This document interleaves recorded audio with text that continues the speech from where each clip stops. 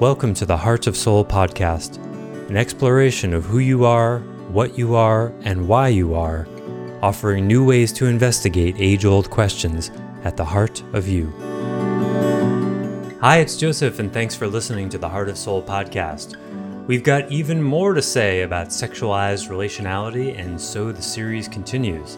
Topics today include polyamory, what healthy interdependence looks like, the 4 kinds of intimate communication, the impact on men that they come out of the opposite sex, the difference between sensitivity and vulnerability, sex work, how patriarchy is a compensation, and even more than all of that.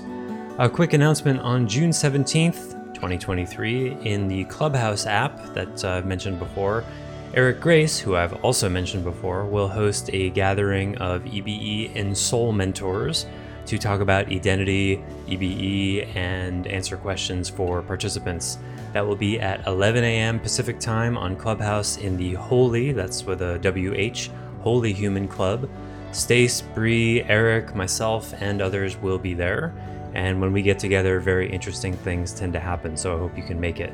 If you can't make it and want to email questions for us to field, or even if you can make it and want to send those questions ahead of time, you can email me at joseph, Josef, at clearandopen.com. I remind you, as always, even though many of you won't do it, to please listen to this podcast from the beginning and in order. Thanks so much for listening. Well, welcome forward, everybody. Here we are again, relentlessly. And in fact, maybe this is going to be our last one before you travel, right? So, correct. Yes, so we're taking a break. I think we've definitely earned it. If you don't agree, then I don't care. We're taking a break of about probably 6 weeks or so. So yeah. That'll give people time to catch up. And by the way, I just want to say, I have this mantra of listening to the episodes in order, watching them in order, because now it's on YouTube. And I can tell by the podcast analytics, and I can tell by the YouTube numbers that people are not doing that. So I'm gonna stop saying it. It's silly. Really? You mean they skipping around? Oh yeah. The views, YouTube's the analytics are hard to not see, because it's just the number of views are right there. And you'd want a nice inverted pyramid where most of the views, the majority of them, are in the beginning, and then very few. Nobody should have listened to the last 5 episodes really by now. No, that's right. That's right. And people were watching. So it's, it just gave me some pause of like, why is it that I feel the need to tell people to do it in order? It would be ideal, but not necessary. People are going to do what they're going to do, right? I had one other thought here. We might be worth it to do one while we're traveling in the next 6 weeks. That one long email with the person who wrote, I forget the person's name, with like 15 questions on it. Yeah. I have it somewhere. I would love to do a whole one just on that. We could do that because it summarizes so many different aspects of the paradigm. That person really honed in on really clear questions. So okay. I'd like to give a whole episode to that person. Do you remember that person's name? I believe one of your folks. Yeah, I believe that was Christine. Was that Christine? I think it could be. Well, I can double check right now, but let's not. But I believe you. It might have been Christine. Oh, I think it was actually. Yeah. And I invited her. We could have her on and do that somehow. Coordinate a live. Our first special guest, and she can ask the questions herself. Oh, that would be really wonderful. Let's do that. Okay. I can carve a spot in the travels to do that. Okay. 2 hour thing. Sure. Yeah. Let's do. All right, I'll connect them and we'll do that. I love letting our audience into our thought process, because and the emergent things. It makes what we're doing here feel like less of a performance and more of just inviting people into our world. You bet. And people know, I hope, we have a topic, but we never script anything. This is all I'll use this phrase for this particular topic: sperm of the moment. It's all sperm on the moment.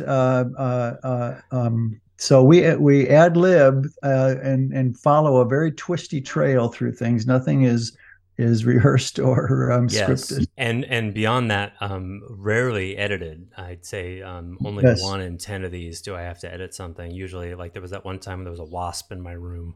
I cut that Uh, out. We had to take a break while I trapped it. And sometimes the internet is glitchy, and I got to fix that. But yeah, because I don't have the time to be doing that editing. It's incredibly time intensive. So we just got to be on. We just got to boom, do Yep. it. Right. And One take. unedited means we're human, right? Yeah. So this is not polished for consumption. Yep. It's just what it is. And that's exactly how the paradigm relates to all human consciousness domains. Yeah. So, And so all I know about today is that we're talking about sexualized intimacy. I believe this is our third part in the sub series, sub mhm. to relationality. I don't know anything Right. beyond that. I imagine Okay. Stace knows where to start, though. Where's that? I do. I do. I'll preface it by saying that every couple's journey through the personhood track of our paradigm goes through something different, of course. So what we're doing today, in these last couple and today, we've been giving the principles for that guide us in how we relate to helping folks maximize the. Wow, is that in your? Is that in? You got a bird in your house? No, it's Oh, outside. it's a It's pretty window. close. It Yeah. feels like I thought it was in my room. Uh, Yeah, so we're just talking about the general principles that all impinge on the way we look at intimate relationship, and we'll try to complete that today because I'd like to finish this sub series so we can do Christine's whole one next time. Hmm. Okay, so summarizing, last time we covered pretty clearly how all the axial age religions, all of them, East and West to some degree, and the East also have made antitheses between the human and the divine, between the spiritual and the earthen, and the personal and the universal, or the personal and the not, right? Hmm. So there's always been an adversarial relationship that still is like a gray fog, gray brown fog that circles the earth really deeply, of how we've been conditioned over 3,000 years, a little more even, actually. You could say five in some ways, where ancient religions have split the divine and the personal, the human and the spirit, so deeply we don't notice it. It's all underground, Yeah. way down deep. And the way that applies to our topic is that the human and the divine antithesis has gotten down most directly to the body and the heart. So, in other words, when you have an antithesis between the human and the divine, what the religious teachings of the ages have taught us, that the most dense bandwidth of the human is sexual. You could argue medical body also is in the same dense domain, but in terms of behavioral and enculturated and conditioned kinds of behaviors, that's how sex got to be the boogeyman in I, virtually all. I've not heard you say this before, so I just want to make sure I get this right. The split between the human and the divine, we manifest unconsciously as the split between the body and the heart, Yes, because the body is the dense human stuff, so we yes, associate it with the bad density rather than the upper sixth and seventh chakra spiritual revelation type stuff. Hmm. exactly right, exactly right. The heart, what we call the heart, and of course that's in the fourth chakra, front and back, is the doorway to the soul. Hmm. So that's why the soul stands in for or the heart stands in for the soul in our everyday human expressions and forms. So in this way, we are a crippled species. We are a crippled species in so many different domains, but it really comes down where the rubber meets the road in our intimate relationships, how we relate to our body's urges and how we relate to our heart's urges. And This is, even more broadly, it's just this upper versus lower thing. yes, Higher self, right, lower self, right. upper chakras. Four and up, those are like the good ones, and the bottom ones are somehow not. And everybody's always, even in scripture, it was revelation, Yeah, revelatory truth. So there's like the truth's not in the human stuff, it's in the yeah. revelatory, at the very least, open-hearted, but usually six and seven chakras, not the four that came sort of later. Exactly right. When I started noticing soul configurations and soul forms after my non-dual event, I saw every non-dual teacher that had enlightened in the old traditional way, including myself. Mm. The bottom three chakras were disengaged. Hmm. Uh, First, one, two, and three. And when I say three in the hara, the soulful version of three is locked out, Hmm. and one and two are disengaged in one way, except in one way.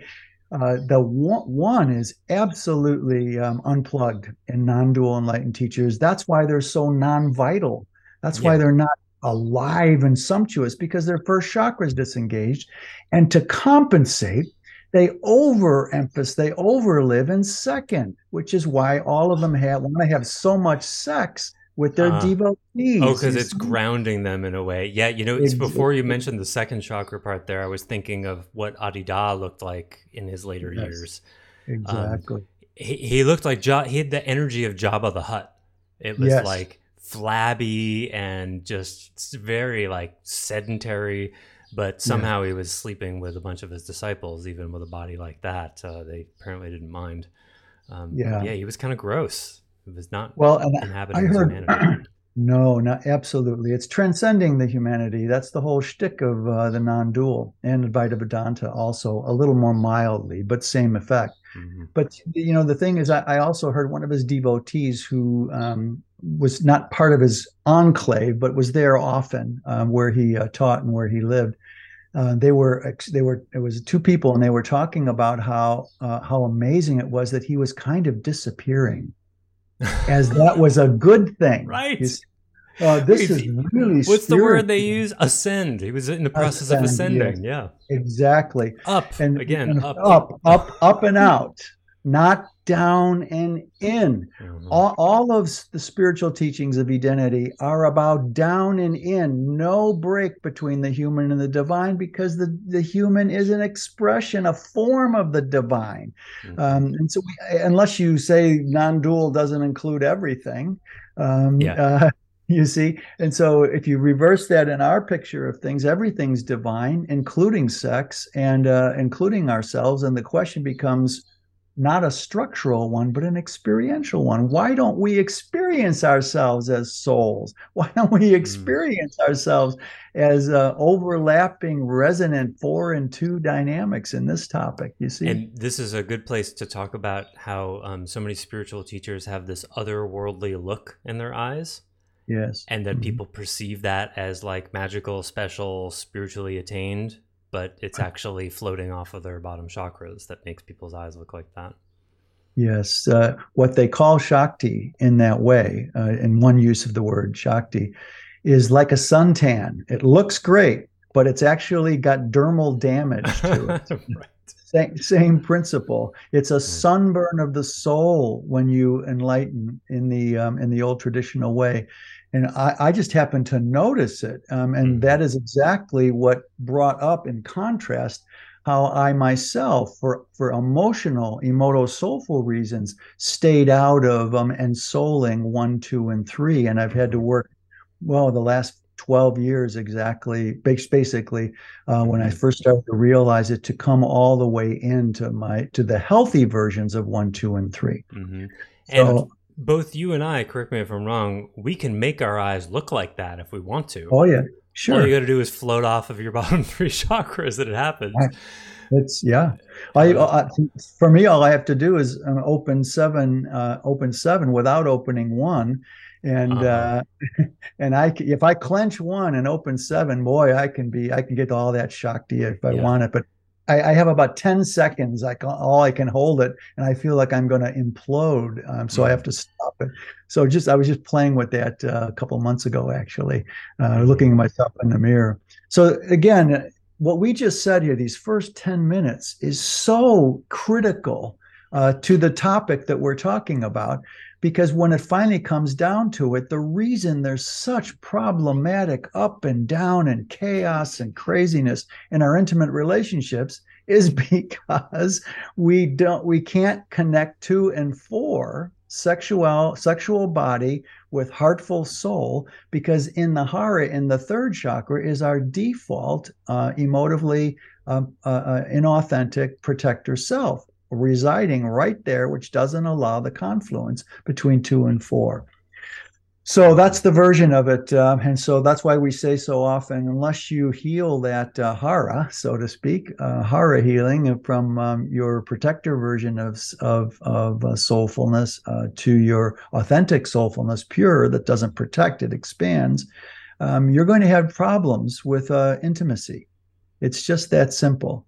And so EBE, the personal track of identity, addresses that directly, and will address it even more directly when you have a couple session, and you see the soul mentor and or mentor and soul mentor. In soul mentor? That's a new Yes, and word. I haven't heard that. that's a new one. Yeah, I came up with that about 3 weeks ago. Oh, I see. It uses mentor and ensoulment, and it puts them Yes, together. Very clever. exactly. Ensoulmentor. And soulmentor. It's a little clumsy coming out of the mouth, but still, an ensoulmentor will notice that third chakral stuff is at the deep point, the cause of all the symptomatic problems that most couple therapists just treat the symptoms of, Yeah. because the two people are coming out of their inauthentic selves. So the third thing, the 1+1, the third thing of the relationship is going to have problems because the two people have vertical problems. So the horizontal transaction of their relationship is going to have problems Well, too. it's good timing for the term ensoulmentor. Yeah. Mm-hmm. Wow, I'm still digesting that term. I've been having some breakthroughs in how I work with people in the last few weeks. And Mm-hmm. I was talking with Bree, your wife, about it just yesterday, how suddenly it's seeming so simple, still challenging, but so simple. It's like, oh, I just connect with the soul of the person that I'm talking to. Uh-huh. It's like, Right. that's it. And it either is coming forward and through the Yes. local personality, or Yes. it's not. Yes. But if I stay connected to that and I stay connected to how they're showing up, somehow Yeah. just doing that causes them to connect their soul to their local personality. Yes, And it's inductive. yeah, Really an induction. You create that pull forward to you by opening yours, because 4 is a yin chakra, right? So yeah. And thanks for pointing out the polling thing. Yeah. And yes, all you have to do to be able to do that for someone is to be able to connect to your own soul, which yes, took me about correct. 20 years to begin. And your own soul is on the rear of 4. That's its entree. And so, Uh-huh. in that way, it's really simple in principle Yeah. and really hard in practice, right? Yeah. But So, yeah, it's yeah, super exciting for me, because yeah, and now you put a word around it, and soul mentor. Yeah, it's so simple to say, but so complex in application, and even to get to the shores of being able to do it, yeah. be it. And the reason I like the caboosing the mentor word to the locomotive of ensoulment is because really we emotively mentor people in our work. We don't take over their self-authority. You see, it Mm-hmm. has a really subtle but powerful message in that. We're just mentoring, but emotively mentoring is passes as actually soulfully transmutative. And So in 1.0 version of the paradigm, yes, it yeah, was there was a willful, like, this is what a soul would do, yes, exactly. that was sort of pushing on people, Yes, sometimes gently, sometimes not, rather right. than educing out of what would your soul do. Yes, exactly. Exactly right, because I was still frameworking. Yeah. I hadn't embodied my own teaching, and I couldn't while I was still busy trying to get the first version of it out into the world, right? But And it go did ahead. work. It did do a lot of Yes, amazing things because you did have a bead on what a soul would do. yes, It just yes. was not respective enough of people's own self authority so that it would. So I guess if, yeah, it came too much from the facilitator's will. That's what we called them then. Facilitators came from the facilitator's will, and then it left the individual to use their will to try to ensoul themselves in a willful way, and then that was that was the metaphysics of the dead ending of it. Exactly, exactly, and that's why the my teaching ages collapsed as it should have. It had to reach a limit of using, as you say, will to guide it more than heartful embodiment.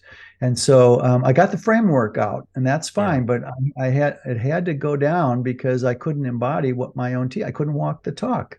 Mm-hmm. uh, literally. And I can do that now fairly steadily. I'll be working on it for a long time, inch by inch in that sense, but still enough to see the difference. And that already says how different the embodiment is for myself. Yeah, and it's been really big for me because I was trained in facilitating in the 1.0 version of the work, and so for me to learn the new way of doing it is really amazing for me because I mean I don't even know how to find the words for it. It's like rewriting myself in a way, rewriting a story, and Yeah. getting to educe from my Yeah. own soul in ways that doesn't. It's, I mean, it's tricky. I don't know how to even express to people because there were some things that were definitely not good about 1.0 version of the paradigm, but Right. there was a lot that was really good. So it wasn't Mhm. like that was broken and wrong and now there's this new No. thing. It's just No. it's No. evolved, and I can also feel that the relationality, cosmic context in which we're in now since 2012, how Yes. that helps with that. It's like, oh, relationality is the name of the game now. Yes. Yes. So like if I can just relate soul to soul with someone, magic happens. I don't know if that would have happened prior to No. 2012.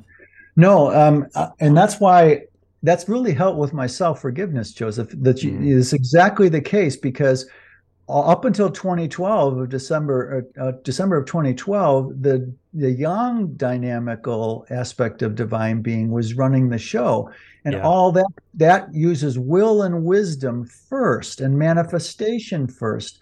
And it only took 3 years from 2012 to 2015 Mm, when the yin divinity took over in 2012 for my version of it, which was Yangther. I call it Yangther, like mother, father, Yangther, Yinther.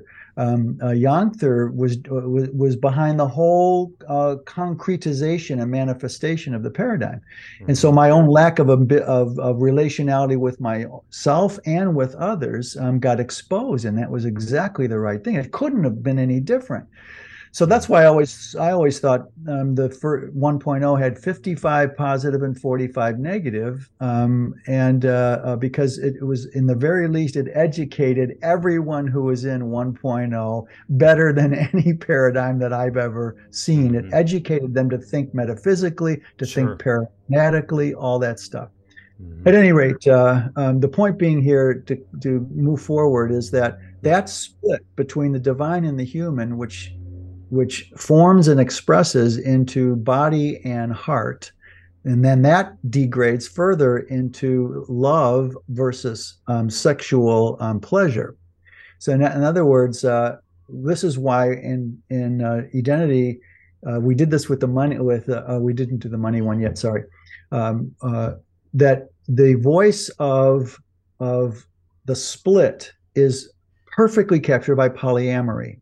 It's Yeah. perfectly crystallized, right? Yeah. And here's here's identity's funny kind of little mantra about it about uh, that polyamory covers the actual reality on the outside of the internal reality of I am so terrified of intimacy, I have multiple partners, so I collectivize the risk and privatize my benefit with sex, where I want the most body pleasure for the least heart commitment. Um, that's Hmm. how that's what polyamory is. Clear and simple.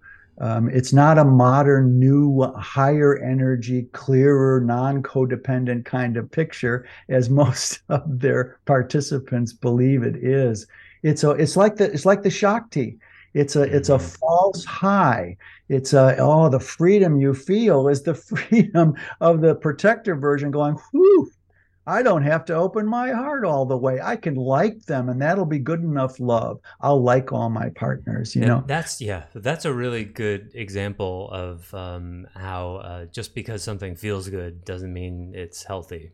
Um, Yes, I often think exactly about it. I had right. a friend a long time ago who was talking about how much he loved motorcycles, and I just there's something he was an Enneagram 7, and I remember vividly. I think about it all the time when I think about sevens, where he's just the way he said it. He was like, "Oh, you've never had a motorcycle?" And he said, "It's just freedom." The way he said it, it really sticks in my head, like, Oh, like as if that's so James Dean I teenager. know Oh it's my just like God. really riding a motorcycle. Like Oh, that's what freedom is for you. It's like it's so superficializes it, and okay, it feels good, therefore it must be good, rather than being an immature teenage kind of thing. Um, exactly. And you've got all that horsepower where? Between your legs, Between of the course, legs, right? very Of course. empowering. Yes. Yeah. Very empowering. Oh man, get those vibrations going, right? So that whole point is, I'm glad you took it slightly in that direction, Joseph, because all that stays shallow. The polyamory stays shallow, and what that does is it takes away the soulful and heartful vitality of things because raw emotive truth, however unpleasant or however painful it is, the raw emotive truth is the foundation for non codependence. Because what it does is it really, and we don't, in identity, we tell people right up front, this is not about feeling good, it's about feeling real. And the other side of the coin is where we even have a phrase called negative emotions Mm. is part of the problem. That's such a worldwide global meme of the human condition that there's even such things as negative emotions. The only thing negative about negative emotions is you don't want to feel them. That's the only negativity. Uh, There's a quote. yeah, Hmm. it's the simplest thing, and we help people find what they're hiding from in negative emotions. Negative emotions are like blips on a radar screen that is alerting us to discord and dissonance and woundedness in our hearts and souls. So when you want to transcend or not feel emotive rawness and negative emotions, you're telling yourself, I want to swim in the shallow end of the human consciousness pool. Because it feels It's, better. oh God, it's Yeah. I can be in control then. Yes, Raw that's even more emotion. so. Yeah, because it Yeah, actually doesn't feel better. And I want to insert yeah, something about the feeling good versus feeling real thing, right. because it's there's a meta goodness to feeling what's real to feel, Yes, and yes, that's what is not available to green, to our protected self. It's just not yes, available. That there's an inherent goodness in just feeling and honoring what what your experience is, no matter what. yes. It's a kind of And unconditional self-love in a way. it is a meta Yeah, conditional meta form conditional. Yeah. of self love. Absolutely, it's a gift you give yourself. But I want to put a big asterisk on this. People are terrified of existential level terrors and fears and pains, and I don't want to go over this too lightly. Is that Yeah. that's really hard, and you need a companion and guide for that. You need a safe space, slowly built over time. We don't just help people drop to their deepest existential. It's impossible anyway. You've got to process your way to it. But Well, once and you that's get down what to some this, hallucinogens will do. yes, they'll rip open something, and then Yeah. if you ride the wave of that psychedelic and do something and process what you got out of it, Hmm. it can be really helpful. getting past some stubborn places the protector doesn't want to go. Yeah. So it'll unplug some control, and that's what allows it. But you've got to follow it up with processing what the experience meant to you, and why was it so problematic, right? With another person, With because another person, the right? wound was created in relationship, so it has to be healed in relationship, as I think Exactly. we talked about. That's what identity maintains. So to summarize that piece before we go on to the new stuff too, here is that an hedonist um, will always wants to feel an unpleasant emotion that's real more than a pleasant one that covers over something unpleasant. Hmm. That bears repeating in a couple of different ways. Hmm. An hedonist wants to feel real, doesn't need to feel good. He or she wants to feel real and doesn't need to feel good. But I promise that when you have a companion on your journey that helps you create a safe space to feel these horrific things that come up, decompensate, it makes all the difference in the world. I think I mentioned this in an early podcast that bears repeating. I was a psychiatrist, a really fairly well-known psychiatrist at the time, way back in 10, asked me, "Am I understanding right that your way is claiming that there's a positive to help people decompensate?" And I said, "Yeah, that's exactly right." And he Hmm. was reacting in horror because he was brilliant enough to know that our personalities are cobbled together because nobody could bear all the things that we've been through or feel in the human condition. So we have to compensate, and that's held together. And a psychiatrist helps people stay together, Yeah. more be functional than be Functionally. real. Yeah, Yeah, I just saw a exactly. headline recently that said something like exercise shown to be just as effective with depression as antidepressants. Oh And God, yeah. just in that Right. headline, like Oh God. Uh, there it is. It's like effective in doing what? Making the symptoms yeah. of depression go away, which you identify as somehow healthy, rather than getting to the bottom of where the depression comes from and letting it heal. And so there's Yes. this a priori assumption about the negative Yes. emotion thing. People don't Right. even have to say that it's bad. Just that headline Yes. asserts that depression is a negative emotion, and whatever you do to make Exactly. it to feel less of it is a good thing. That's the subliminal message that comes through. You're exactly right. And so, but when this is what really where the rubber comes to meet the road, why is intimate relationship, cisgender or non-cisgender, why is it so problematic and fraught? Why does intimate relational space dry up so often in our world, become problematic, making people end vital bonds too soon or stay too long in stagnant ones, or do affairs to what sort of degas the toxic buildup of disowned emotions? I mean, disowned emotions, that was a big phrase back in the 80s and 90s. I started in the 70s. Uh huh. We take off on that and we own all the emotions. We want to de-disown, not energetic versions of them, but the actual existential roots of our suffering, right? Yeah. All the way down to the soul level. So the strategic greens version of ourselves wants to avoid all that mess, and so it wants to get out too soon of difficult relationships, or stay with them too long at a shallow level just to keep continuity going. Identity wants to doesn't take it wants to hit the middle between there, where all the vitality occurs, all the vitality that's been building up in those disowned negative emotions has life to it. It has life to it. So when we do the people in the relationship, the intimate relationship, if the two do their vertical work, they'd have to do the vertical work to change how the horizontal transaction of the bond works. You can't divorce the two, and that that doesn't happen with just behavioral change. It's That's a got to split be. between self self and other. If you Yes. can otherify the other, and then there's this non-relational split between self and other, then somehow you can work on the relationship and you don't have to do your own vertical work in order to Yes. connect better. Yeah. Yeah. Exactly right. So that all being funneled in now, Let's look at the end goal here for what would be an emotive, soulfully mature, non-codependent, interdependent bond.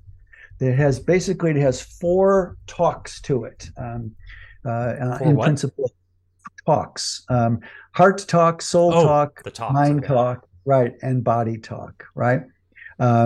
So, in other words, you can have friendship with heart talk, you can even have friendship with soul talk, and you can even have friendship with mind talk. But when you put in body talk, you've got intimacy.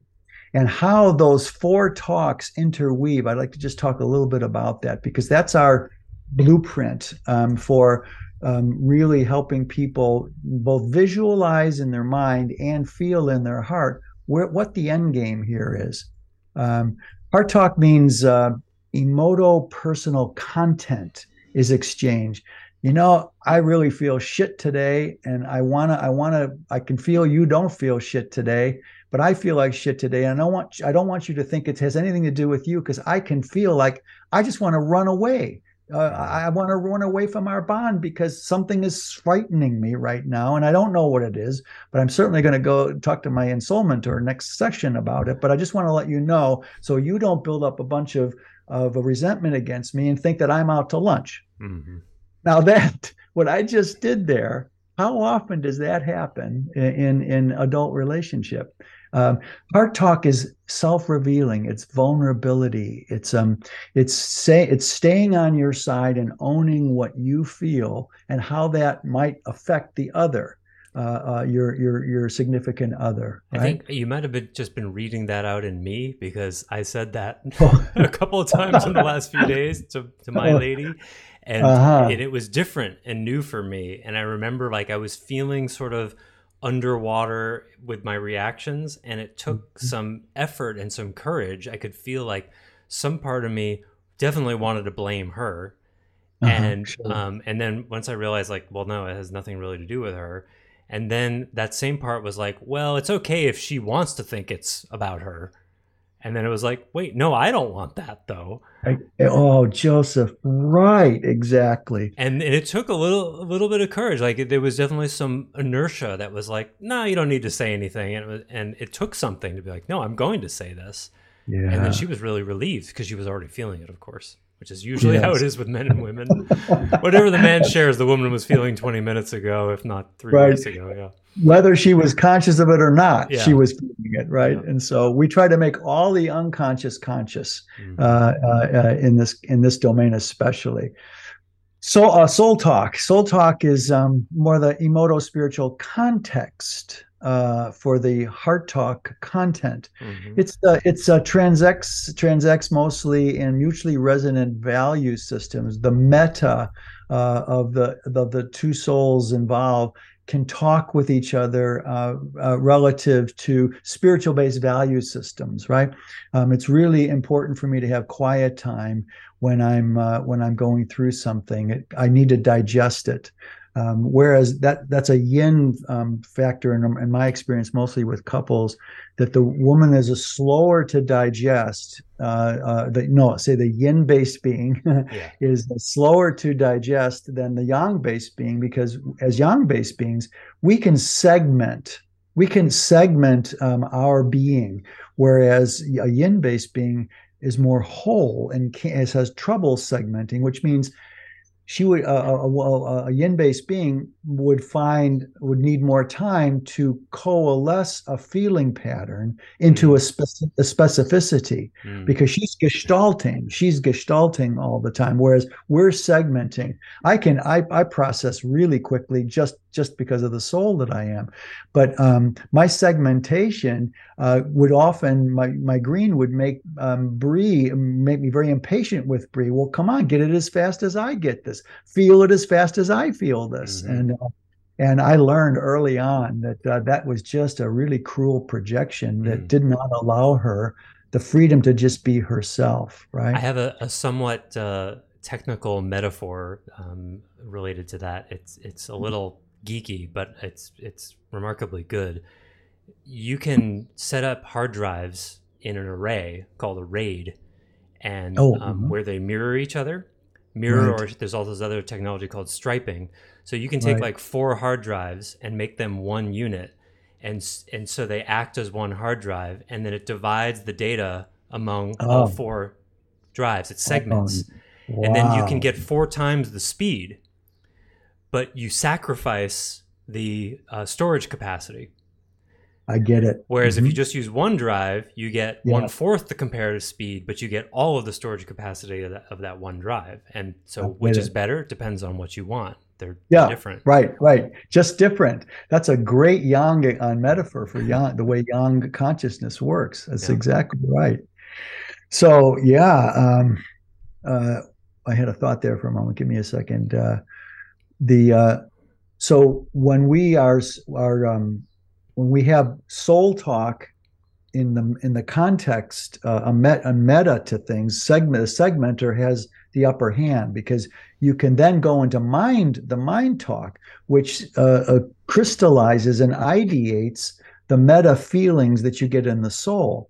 Mind talk is more mutually resonant intellectualization or descriptions of what you feel and what you mean, as opposed to just coming from pure feeling. And again, yin based beings are at a disadvantage unless you have a more enlightened yang being as a partner, because in those senses, even an ideation and creating ideational gestalts out of the bigger unifying gestalt of the yin requires a yang use the woman or the yin based being to use her 1/3 yang to do that, and it goes slower. Hmm. So mind talk again, mansplaining is a Yeah. good metaphor for that.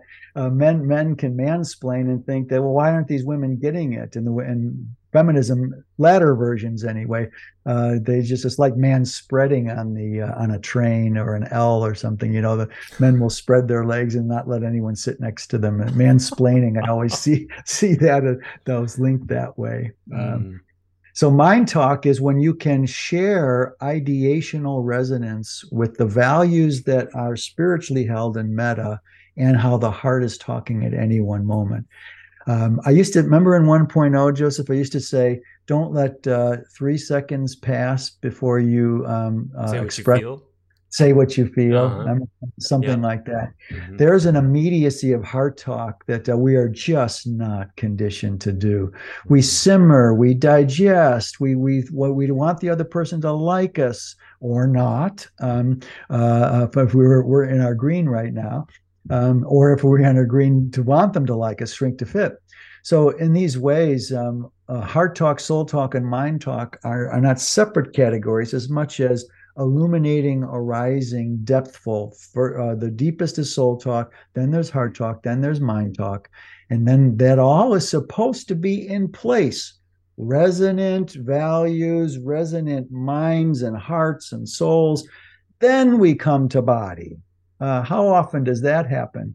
To for people, it's just impossible in our modern society. But you can imagine baking the first three: heart talk, soul talk, and mind talk, say for 6 months before you ever have sex. That's just That's very. not not going to happen, That would right? be very Because difficult.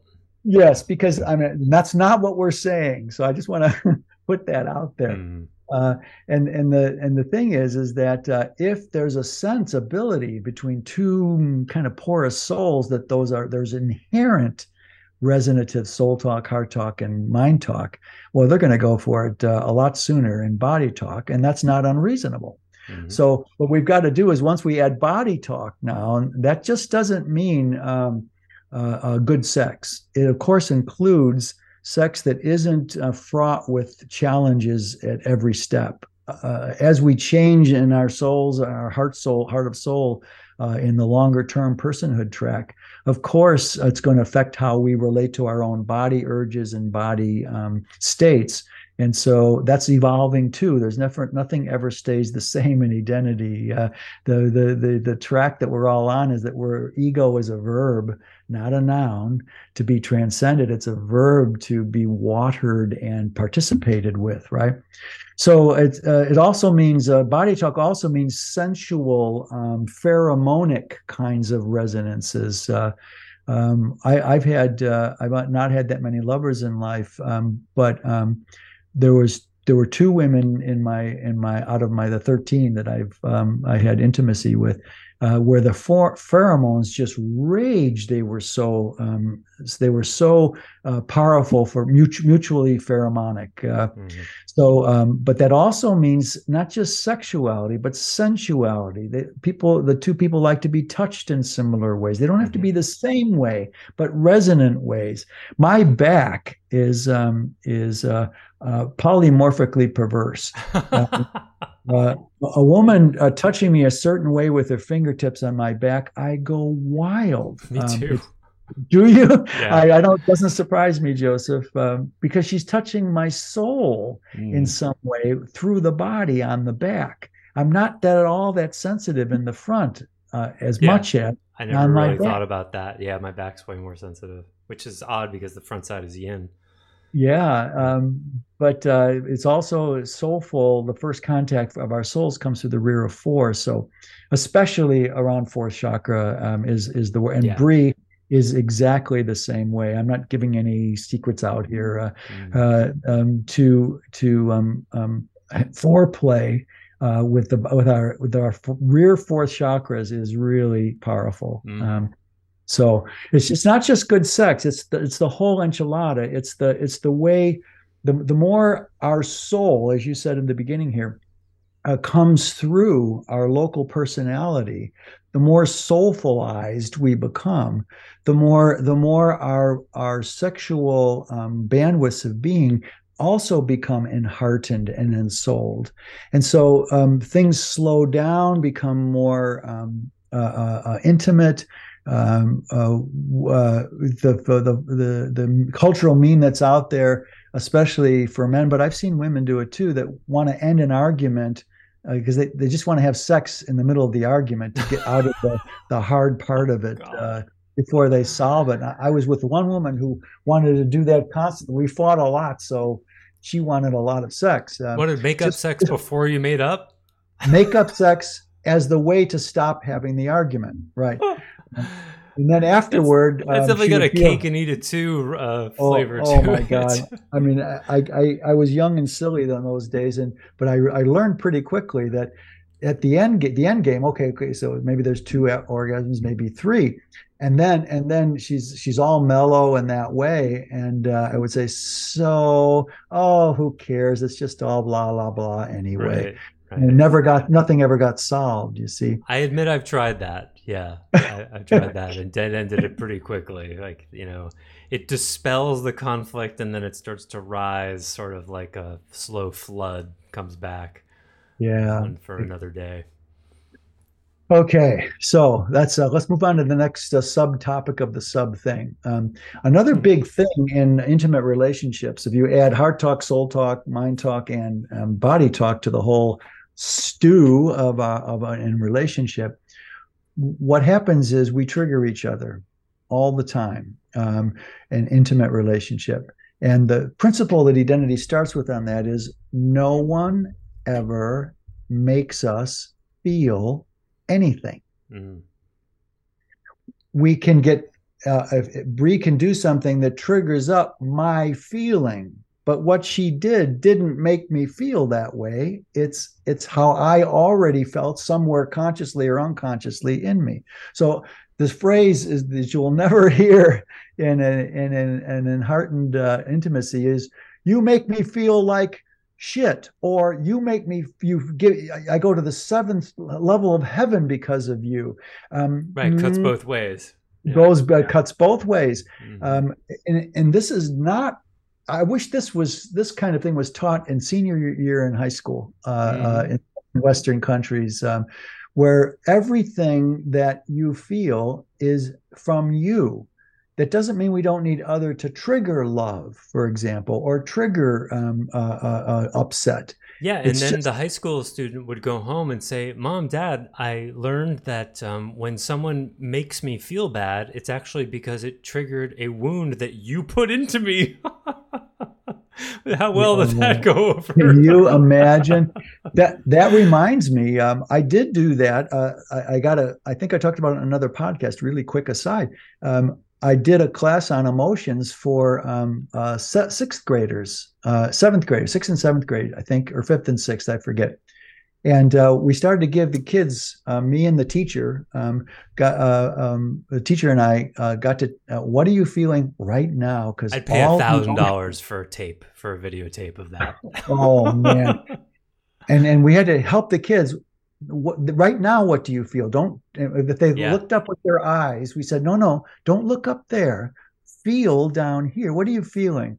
And one kid would start it off and go, I'm I'm so sad I want to cry, but would say it Oh, like that. And then we would work with him for 5 minutes or so and say, so if you didn't, you sounded pretty angry there. Now, can you show us just a second, 2 seconds of your sad?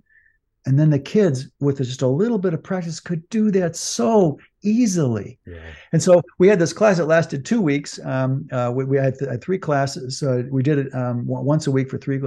And the kids were going home telling their parents how they felt. And Oh when the parents went, no. what? And then the parents went, "What are you talking about? Shut up! I don't want to hear that." In other words, we spent years getting them to repress these feelings, and now they're all Exactly. coming out, and you're making our job harder.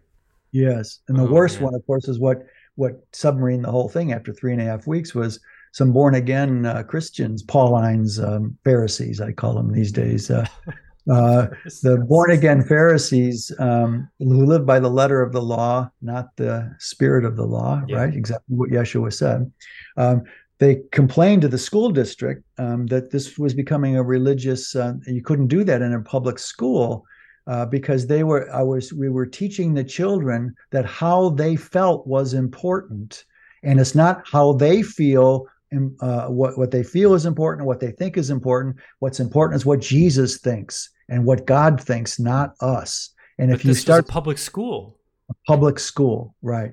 The principal of the school gave us permission to do this. That's how enlightened that principal was. But all it took was one family coming in and saying they religiousized it Yeah. instead of seeing the emotion as completely Oh, different like than. their stance was it was like it's like the same platform as pro life people. Like somehow this is Yes, infringing on our religion. Like it's yeah. a First Amendment thing. Oh God, that's a Well, that's stretch. all it, right? And so we had to cancel it right away. Of course, it was a risk. We both knew it was a risk, and the Sure. principal knew it was a risk. But we were all keeping our fingers crossed that this might be something really simple, very simple. What do you feel right now? And that's also, I don't think we've said that before in podcasts. Is that Hmm. uh, real emotivity is not considered.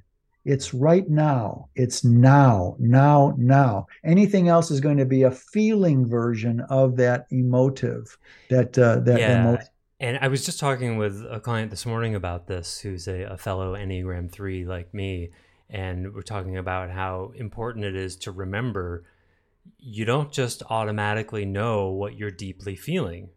No, And it's no. something I remind myself all the time because there's still a self-imagic should. Like, of course I know what I'm feeling. I should know what I'm feeling instead of like, no, that's like the top 6 inches of the water maybe you have access to. Exactly, But like exactly, really down below the surface that it's okay to not know what that is because we didn't have parents that supported that.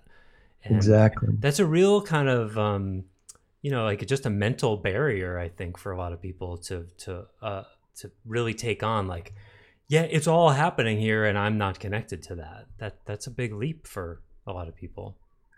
Oh boy, you could say that twice. And so that's why there's a long-term baking. Hmm. There's so much deconditioning in emotional body and soul and in the personal track and identity. There's deconditioning and reconditioning. It's not, and even that even happens in sagehood, where we don't say we go from conditioning to no conditioning. It's everything is deconditioning to reconditioning, and so in that sense, so it takes so long in a gentle way, in a loving, supportive way, to help people get past those first 6 inches of their feeling version of an emotion. So, Mm-hmm. in that sense, that's a primary foundation of how EBE works, and without any hypnosis or without any visualized meditations. We help you feel your way to your emotional, real emotions, and then to your core emotives, both wounded and healthy. The healthy we talked about last time: joy, sorrow, and compassion. But the opposite, just whatever value system you're in, just go to the opposite of joy, sorrow, and compassion, whatever your version is, and that's the wounded version of each of those. So that negative emotions, one and all, in that sense, and we decondition the emotional states that are wounded and recondition them to your own soulful inhabitation of your heart of soul. So that all sounds really great, doesn't it? But man, is it hard. It really is hard. So, all right. So I wanted to make sure we covered that. No one makes you feel anything at all. You only trigger it. And again, first time I said that to someone in 1.0, I think it was before your time, Joseph. They said, "Well, that's narcissistic." Uh, and you see why they said that? Well, yeah, I mean, we could go down a rabbit hole. I think we've talked about that in the context of Did like we? NLP, whereas like Oh, NLP is yes. like nobody causes you to feel anything and you don't cause anyone else to feel anything. They go even Right. further. Yes. Right. So you're not, they would say, by our definitions of responsible and responsive, they would say, Yes. you're not responsible for how you make other people feel, which we would agree Right. with. And they would go Yes. on to say, and you're not to be responsive either. And we would say, well, hold Yes. on a second. Right. Exactly. We soulfulize and thereby undermine NLP's whole picture as half true, but that's always the case because there's lots of right things about Advaita Vedanta and Zen. Yeah. They do more damage because they carry accurate bandwidths of the diagnosis of the human consciousness condition. Yeah. So NLP does worse damage because they got it half right. Yeah. And that digs a hole for them, that a rabbit hole that is going to be really hard to get out of.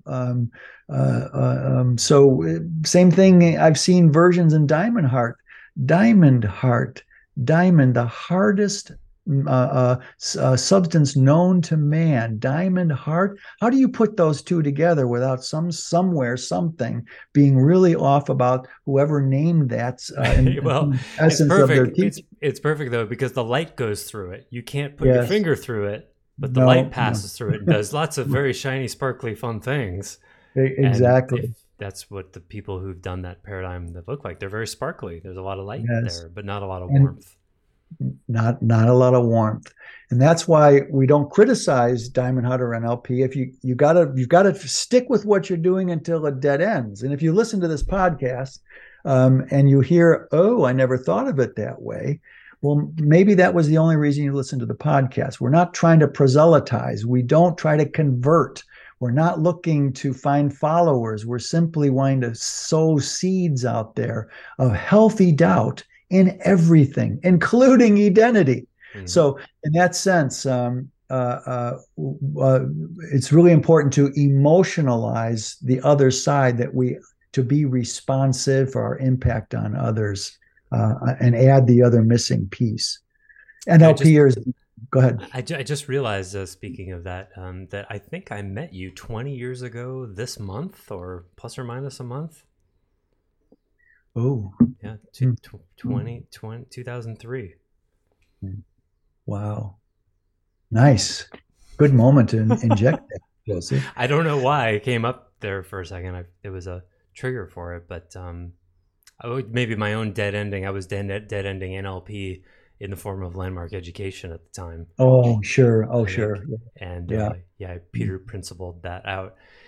And Yeah, and I heard something, heard you speak, and it was like, oh, this is different. And I had a lot of doubt at first. I really did. Um, Hmm. As and you should. Yeah. yeah. Hmm. Um, anyway, sorry to interrupt you there. Oh, It no, just no came up. problem. Um, we got to go to another really important thing that I have not heard standard treatments of yin yang or men, women, cisgender kinds Oh, of wait. dynamics. Before we go there, Go I want ahead. to talk about the triggering. I want to insert something about triggering.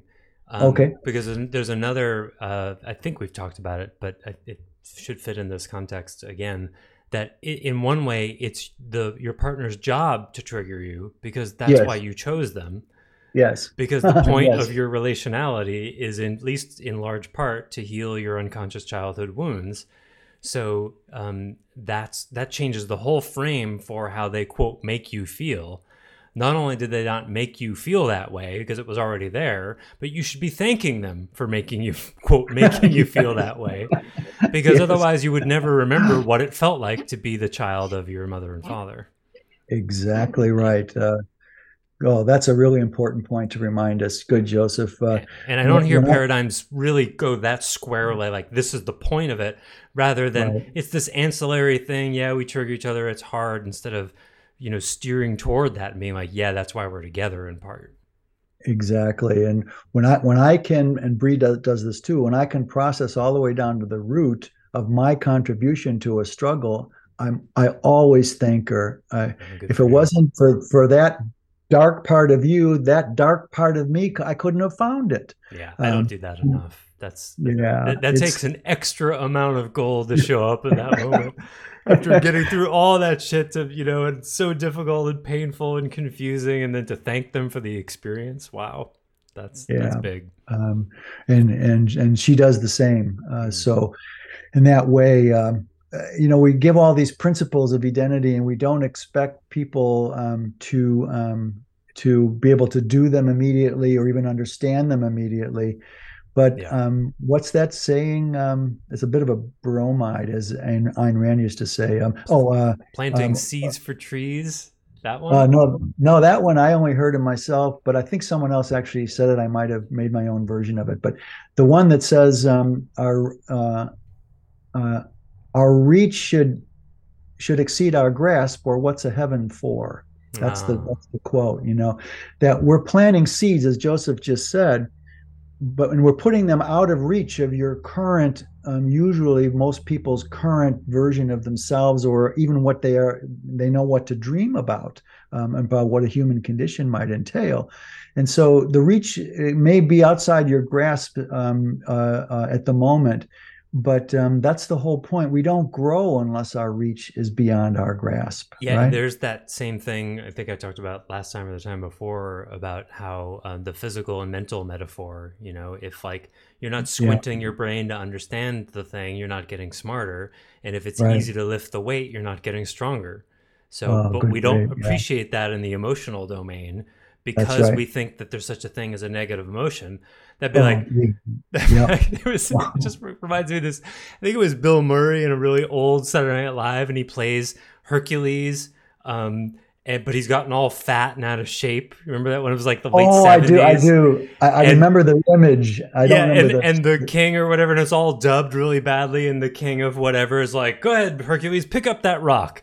And Bill Murray as Hercules goes, "That rock is too large. I could lift a smaller one." And they're like, it's like, no, just because it doesn't feel good doesn't mean it's not for you, that it won't help you. And our conditioning, the whole negative emotion thing, makes us push all that away, and then we stay emotionally atrophied. Yes. Yes. All right. Wonderful. That we squeezed that one pretty well, didn't we? Good. I'm glad you added that piece, Joseph. Yeah. But let's get down. Let's get down again. We're going to use cisgender as the baseline, but the principles, everything we say about cisgender also applies to every version of LGBTQIA plus that's out there, just in different proportions. So an LGBTQIA plus we have to modify, but we can still apply exactly what we're saying here in principles. And one of the reasons why what they call the war of the sexes, we're going to stay cisgender again, but that all applies with yin and yang, not male and female. technically, um, is that there's a reason for why, from way deep down, that's been off the radar screen of every relational paradigm, intimate relational, self-help or psychological or even philosophical treatise on the war of the sexes and why that is. And Identity offers one, and I got this many, many years ago, and it's still amazing to me how it's not out there very much. And that is all the problems, all the challenges in male female yin yang interactions is down to a very basic thing, that men come out of the same gender they have to mate with, but women come out of the opposite gender that they mate with in cisgender frameworks. That's what we're just starting with that. It's not all inclusive in this moment. We're just doing the principle here. In other words, now let's make it yang yin. A yang-based being comes out of the same gender, the same gender that they want to bring their yang to the yin of the other. Opposite. And yang comes out of the opposite. Yang comes out of yin.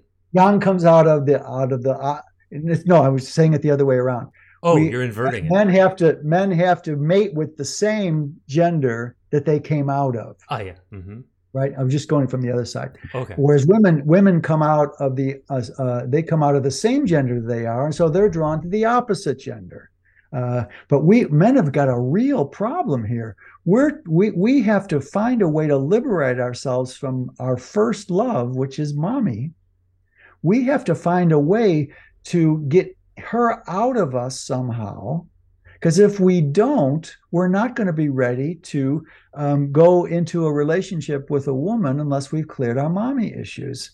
Because we come out of, both men and women come out of women. If that isn't right there, a principle of divinity, that yin is more primary than yang, like we said last time, much more primary, a dynamical bandwidth of consciousness.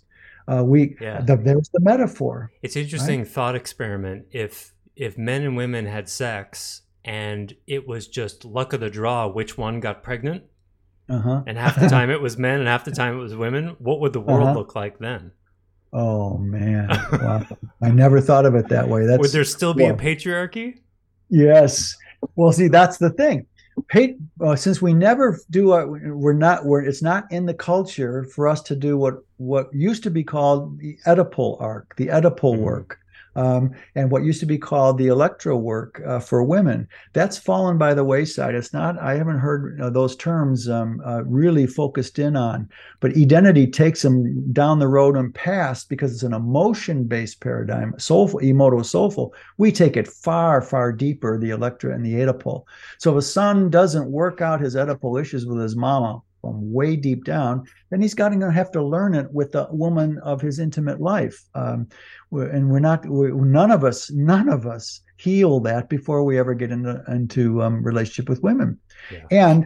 And on the cisgender side again, when a yin-based being is drawn to the opposite, because they share the same gender as the mother, and are drawn too much to men, that's created the kitchen syndrome that feminism came to fight, because they're naturally tuned to go further toward men than women in the old ways anyway, to be too dependent on men. And that's what feminism came to try to right the wrong of, and it did socially and in business and commerce. But they failed miserably in the personal. That's the limit of feminism, because it's based on behaviors and energies and intellectual truths that are all real.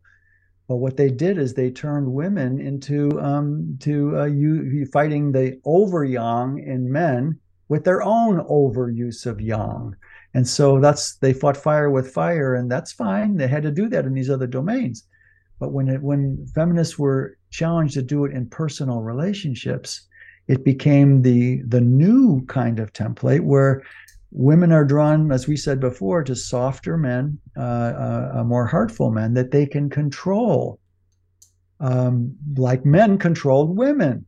and if a woman is picks such a man that they can control, they're having a relationship with a son or a friend, not a real mate.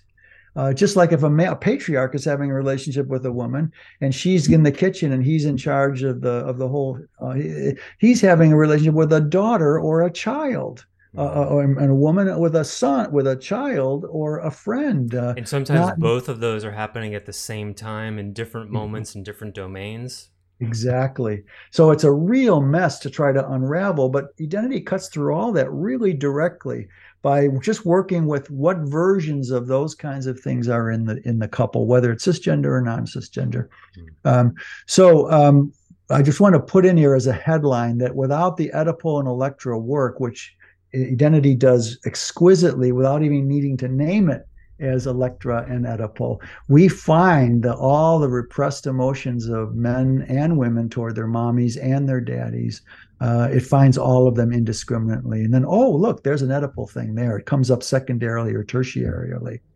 So, in that sense, patriarchy is nothing but a compensation for an insecure man who never did his mama work and so doesn't really have confidence with women. A confident man is not a patriarch. Only insecure little boys are patriarchs. And same thing with matriarchs that feminism indirectly supported the genesis of. They're female matriarchs. They run the show now, but they say they want to have it more equal, but they chose men a lot of times who can't join them in that same way. They look the shiny eyes of their softer, more sensitive men. Just, whatever you say, honey, or I can go along with that. I think I disagree, but you know what? I love you. So never bringing their own a solid thing to it. That's an Yeah, overgeneralization, I know, but there's that's just a pattern. an example of that from my life. There's a woman that I know who was talks about her husband sometimes as like he's just such a little boy sometimes, and complains about him, and he sends me photos of insignificant things. He's kind of complaining about his immaturity, and I'd heard it a fair amount and was starting to get a little tired of it. So I said, "So what's good about that for you?" You confronted her with that? Yeah, gently, just like, what's good about having, being with a man who's immature like that, knowing what the answer was. So the answer was she gets Sure. to control him. Yes, And exactly. it was a very long pause, and yeah, I don't remember. She didn't say anything about the control, and it wasn't my place to point that out. She wasn't a client of mine or something, but it's that's the essence of codependence, really. It's like, or Yes. in Mhm. relationships, each person very easily can complain about what the other person is doing, but then why Right. did you choose that is the Yes. question. Mhm. What's Right. your side of Right. it? Well, why it's like turn the other cheek thing. Someone strikes you and turn the other cheek means how did I not see that coming? Same Hmm. principle here. You drew that person. Did you think you weren't drawing them from the subconscious, the unconscious, as much as the conscious? That's the way to look at this. That we draw partners that are supposed to mirror our unconscious to us. Another way of saying what you said earlier, in Hmm. the trigger way, that we have to embrace that. If you are drawn to that person, as you say, the right interjection is, and what's good about that for you Hmm. that you're complaining about? And that reversal doesn't happen that often in standard therapy, in my experience. Yeah, and Um, it can be, it's so deep, like I think about the relationships I was in prior to getting, at least fairly deep into the 1.0 version of this work. The I was attracted to women that I was much bigger than, mhm. that I could easily could control. Sure. They didn't threaten me in any domain, and That's then I right. would be disappointed or saddened or felt unmet that they weren't as big as me at the same time. And then when I Mhm. think about the women more and more that I've been attracted to, they're women who actually are capable of challenging me, but that Yes. requires a level of security that I definitely did not have, prior to, Yes. Right. definitely not my 20s, not even in my early 30s, because it, Yeah. you know, So it's careful what you wish for and all of that. Yes, exactly. And in that sense, patriarchs look strong. Mm-hmm. They look like they're confident. The degree of the confidence in a patriarch is the degree on the other side of their insecurity. They're just covering it. Mm-hmm. Scratch the surface of a patriarch, you've got an insecure little boy shaking. Scratch the surface of a soft, sweet man, you've got a patriarch down there somewhere. That's far more popular these days. Yes, exactly right. I've never seen a soft, sweet guy not have a patriarch, but it's buried.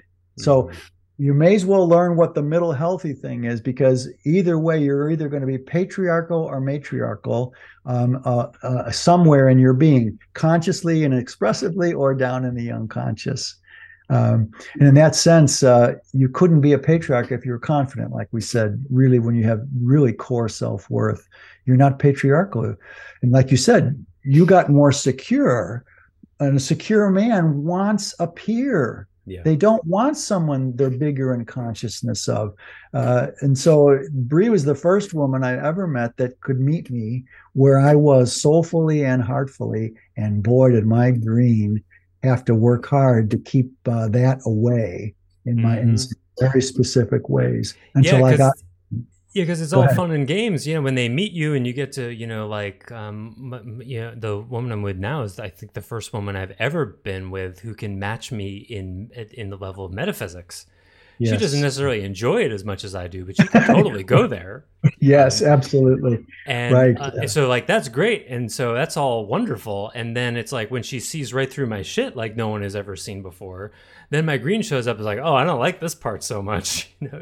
That's the cake and eat it too dynamic. You get all of the dreams and nightmares come true.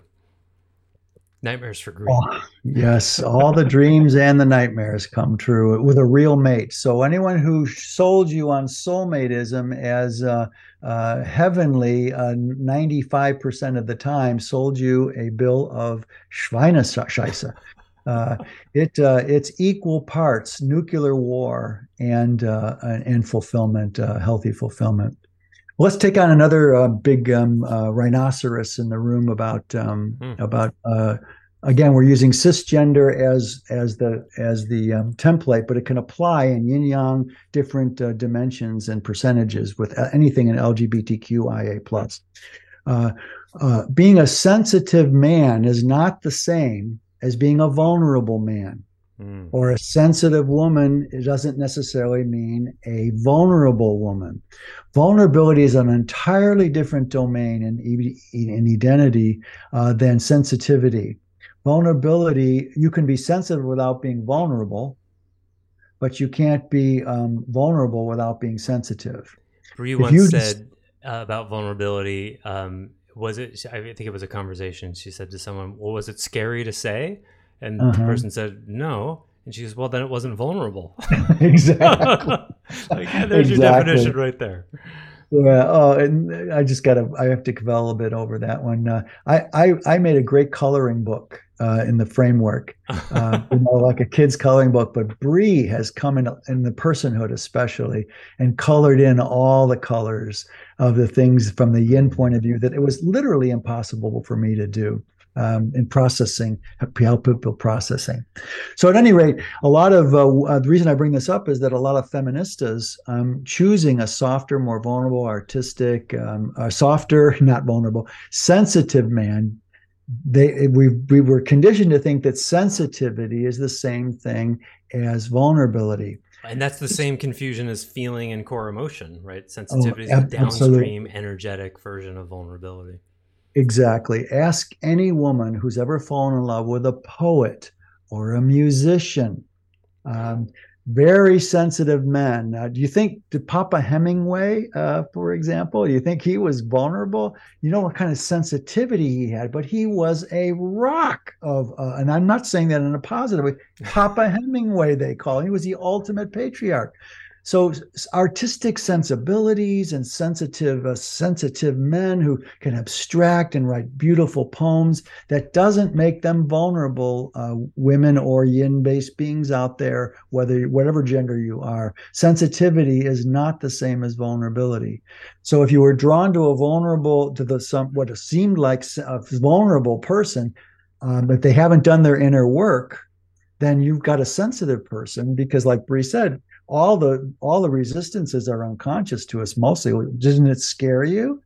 Well, no. Well, we're not conditioned to, oh, if it didn't scare me, then I'm Yeah. not vulnerable. Well, We're not conditioned. and not only do they not go together necessarily, but they sometimes are even opposite in a way, because Yes. very sensitive people, I think it's harder for them to be truly vulnerable Right. because they hurt so much and Yeah. they fear so much. It's like everything's just more. So it's easier to non vulnerably express feelings for a highly Yes. sensitive person, because Yes. it being really vulnerable, it's more scary for a sensitive person. So they're not going to do it.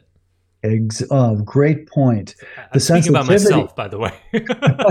Well, and an earlier version of me also. I've got what, 30 years on you? No, 25 years Yeah, older than about you, 25. right? Something like that. So yeah, sensitivity. Whew, I can do that easy. I was a singer. So Oh, I yeah. wrote a song once, and the song that was second most popular when I used to do concerts was the song I wrote to every woman who ever hit the end of a marriage or a long-term relationship with a soft man. Yeah. Oh, he's great. He's wonderful. And the starvation index just over the years and so many of those kinds of relationships gets more and more.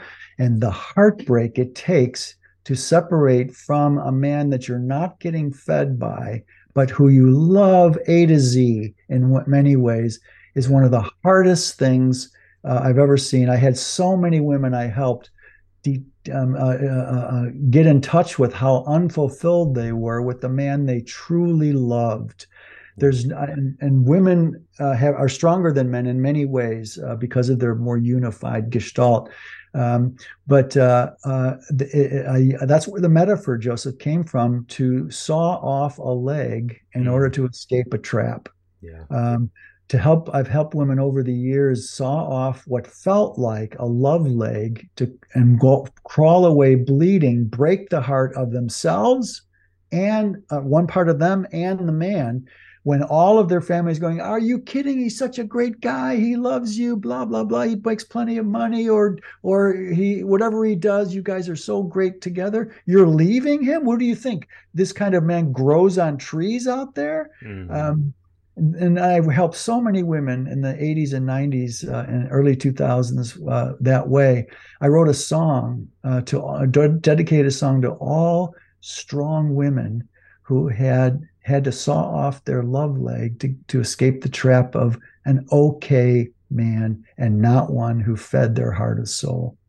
So all of these things, I want to start to close here because we've got some more things to cover. But that the whole principle here is that when there's no sexual politics in identity. There's only heartful soul, one heart and soul trying to connect intimately with another heart and soul, whether it's the same genders, whether it's cisgenders, whether it's queer, whether it's whatever it is, and any of that LGBTQIA plus, indefinite plus, right? Mm. We all have yang and yin aspections in different percentages. So all of the principles we're saying here apply equally to even non-cisgender. It's just clearer to teach it because there's a very clearer picture of the percentage there, and it gets all mixed up in different percentage, which is fine. That's where everyone's at in that whole domain. But in that sense, we don't. There's no politicking. There's no male or female content that is more powerful or less good or more good than in the other gender. Uh, there's no war between the sexes. It's the war between the greens. whatever the configuration is, man to woman, woman to woman, man to man, or any combination thereof, the souls and hearts are brought together, are drawn to each other for reasons that are both beautiful, poetic, and true and real, and equally amount, as we said just a moment ago. I want to summarize with it is that there's heartbreaking challenges. So this is what is missing in polyamory or non-monogamal orientations. Identity would say, you want to be a grown-up this life. It doesn't mean monogamy, married for 60 years. Just be serially monogamous as you learn about yourself. And if you have to try other configurations with man to man, woman to woman, do that. But be serially monogamal, because if you don't, you're going to lose out on all the richness and soulfulness that emotively mature interdependence, not codependence, is waiting for us to explore. I never was non-monogamous. I had a couple slippages where I was fooling around before I ended the relationship all the way, non-integrously, of the previous woman, but it was always close. I, I didn't date with women. I mated with women in one way as best as I could in my conscious self. Little did I know that in my unconscious self, I was keeping it at arm's distance because I hadn't settled my mommy issues. So in that way, there's something so rich and unexplored in emotively mature monogamy that has nothing to do with the rabidly codependent monogamous model that 85% of long-term relationships carry is a codependence, not interdependence. So that alone that's our reach beyond our grasp here. Every couple is different. Whether I can also marry people in a couple of different states. I've married cisgender. I've married same gender. I've even married one where one of the partners was a little trans a long time ago, before it was popular. So there's no cisgender patriarchy in this at all in identity. But to explore, what does it mean for me to be a biologically yin-based being? I'm biologically based. I have all the genitalia of a woman, but I don't feel like one. What's going on here? To be curious about that. What may be going on there? What did your soul choose there? What did it futz? Yeah, you may have the external genitalia, genetic, but you may not have the emotional, the soulful body genitalia that matches your physical. And if that doesn't match, there's some reason you chose that as a soul. Let's figure out what that is and go from there and make the most of what we can get out of it, right? So there's never any cisgender principle that you all have to abide by in identity.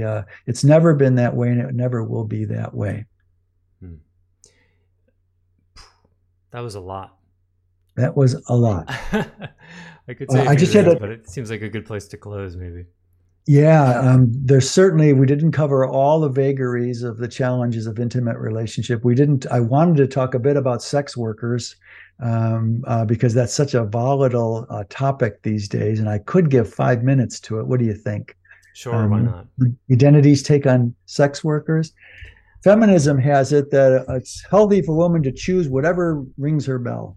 Including sex workers. You can't say prostitution anymore. The woke version is sex worker. Really? That's going across the board now. Yeah, prostitute is, if you use prostitute, you are not woke. That's it. Remember what we said last time, everyone. Liberal wokeness is not the same as progressive, and just like MAGA nonsense is not really conservatism. So it's these two edges of wokeness and MAGA republicanism that are at war, not real progressives and conservatives. So at any rate, it comes from that makes me. I love etymology because it's like, well, what's wrong with prostitutes? I just googled the etymology of it. It comes from the Latin meaning exposed publicly, offered for sale, Well, that's no Yeah. different than sex worker, isn't it? It's No, the same thing. no, no. What you're doing is monetizing intimacy. A sex worker monetizes it, and that means you can care universally if you're a sex worker for the challenge or the whatever or the deficiencies that where a person has to buy your services.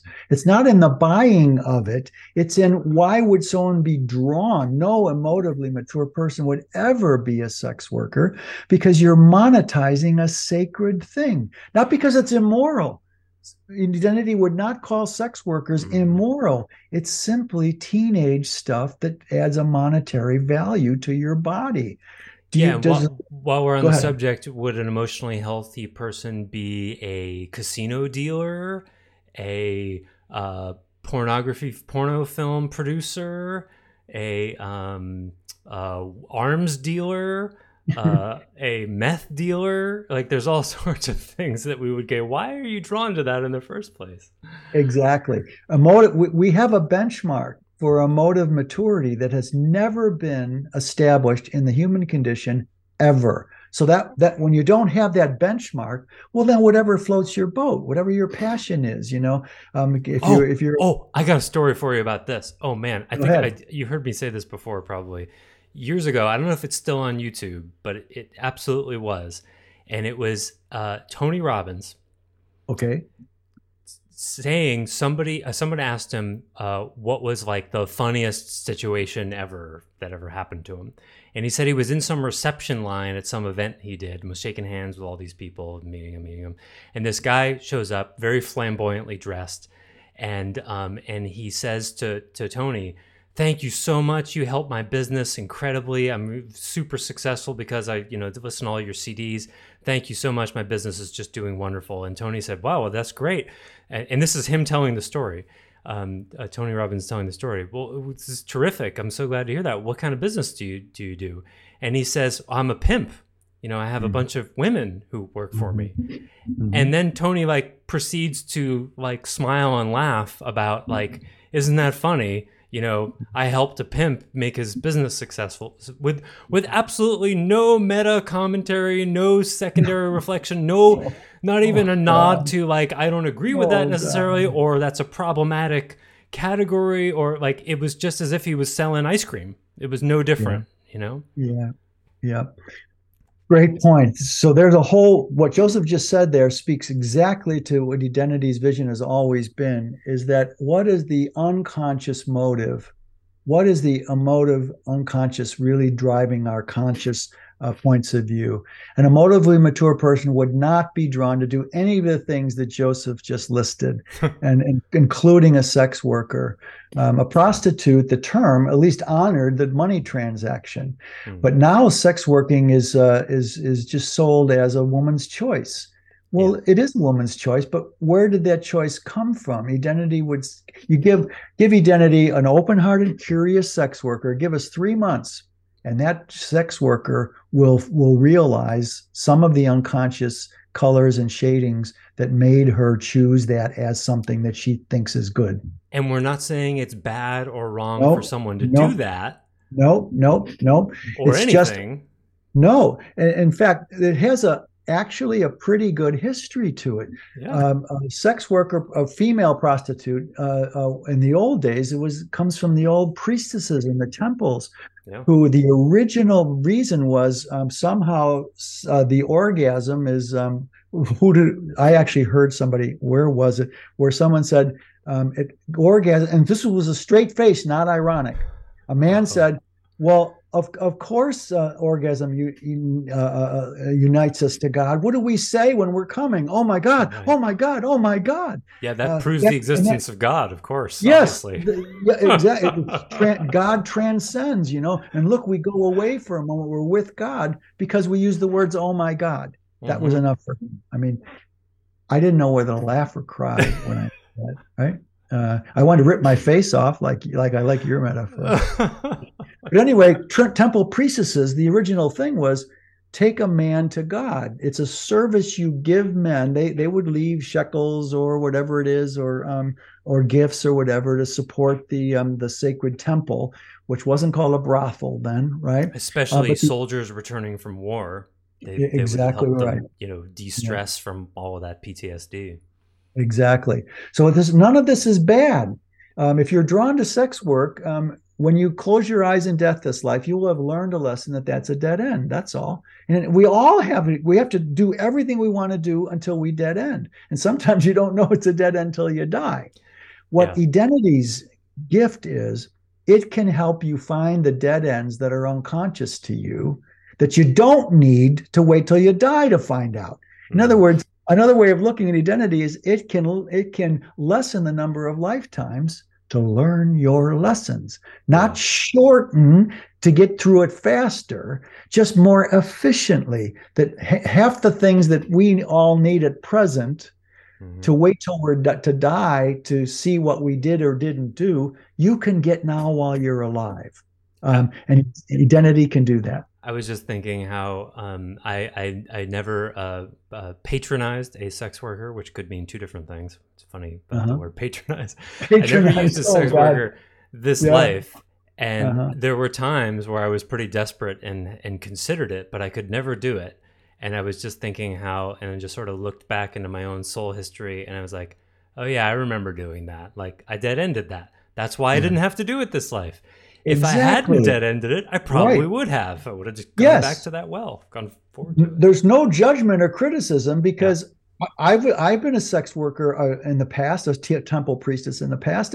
You have to do everything you've got to do in the big picture. But how curious are you? You want to wait till you die every time to learn what you couldn't get to because it was unconscious, innocent? That's all okay. God doesn't judge you for being a sex worker, and neither does That identity. it's sort of like getting fired from a bunch of jobs and never looking at how you got fired. It's like Yes, you right. you want to learn that lesson soon. It's going to make your future way easier, but sometimes it takes getting fired a bunch of times. By the way, I Yes. was fired 10 times before I was 40 years old. So there was something going on there that I did not dead end in past lives. Before you were 4 years Before I was old? 40, I was fired 10 Oh, times. 40. Oh, I thought you said four. I got, whoa, No, no, Joseph. no. No. Anyway, Yeah. to close this up about sex workers, Yeah. two things quickly. I saw a woke person. It seemed like a beautiful soul. I just saw it recently, a couple of weeks ago, where she was showing pictures of enlightened versions of the human condition and unenlightened. And one of the Uh-oh. enlightened ones was not only a female sex worker, but a BSM what's the BDSM. BDSM, uh, big whip, Bondage, some big domination, whip in and her hand, sadomasochism. Yeah. sadomasochism, right? A Mm. big whip in her hand with a black mask and black leather. That was the positive because a woman can do that now. She is empowered to do that. There was an example that just I was agape because all the pictures otherwise up till that point, we could go along with that. That resonates for identity's picture. But Mm. here, the choice of a woman to be a BDSM kind of dominatrix, that is the most wounded form of sex work, where Mm. pain is the agreed upon value either give it or receive it.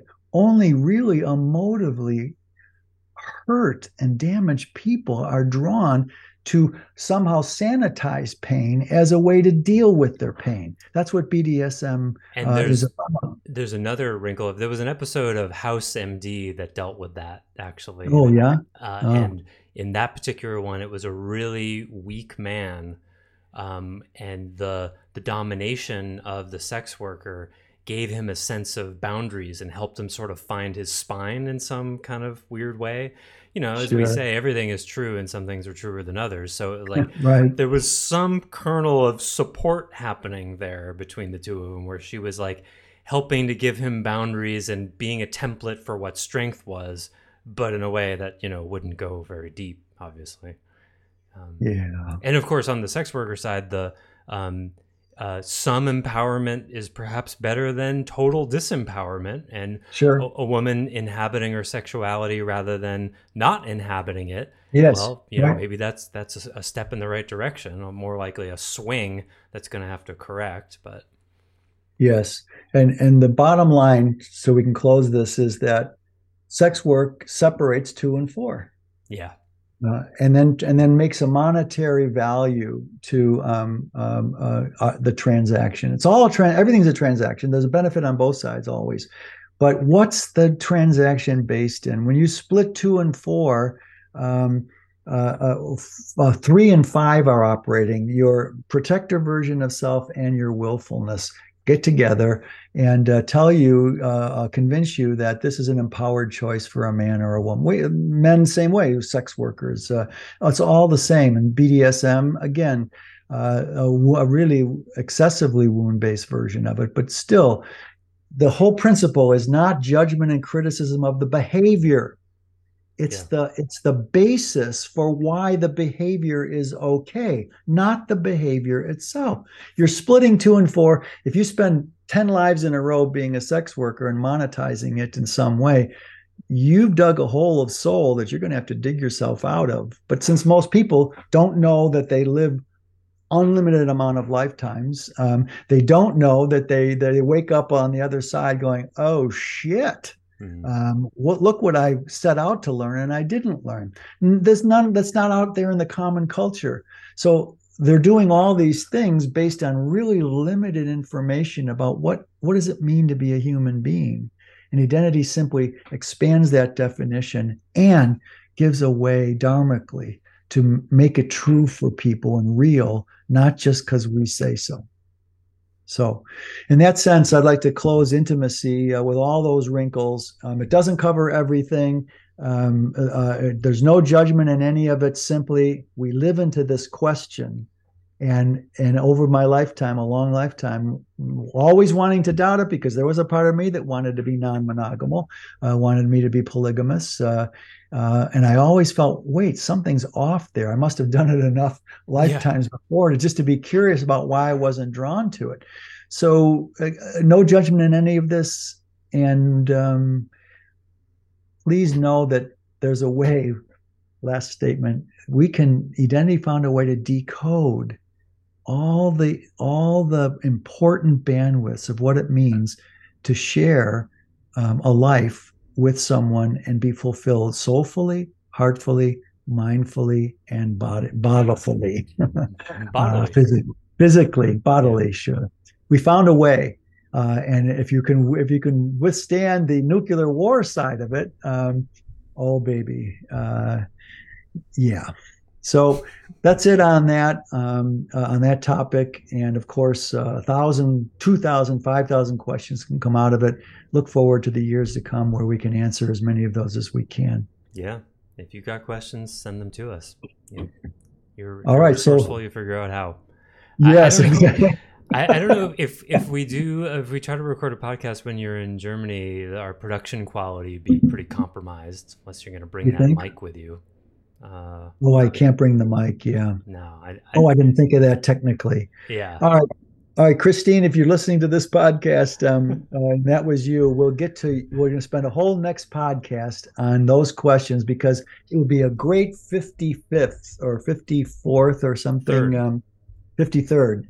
Today's 52. Yeah. We'll do a 53rd that covers a ton of different domains, and that these questions she asks were so right to the point. We're going to give you a whole podcast, Christine. So, yeah. Cool. Let's do that. All right. Well, thank you, Stace. That was rich and deep, and wow, my head is kind of spinning. And thank you, listeners, for hanging with us, because I know you've been listening in order all this time. No, not really. Yeah. And talk to you next time. Thanks a lot, Stace. All right, Joseph. Bye-bye. Thanks for listening to the Heart of Soul podcast. To learn more about Stace Barron and Identity, please visit identity.org. To learn more about Joseph Shapiro, visit clearandopen.com. Until next time, we wish you well on your journey.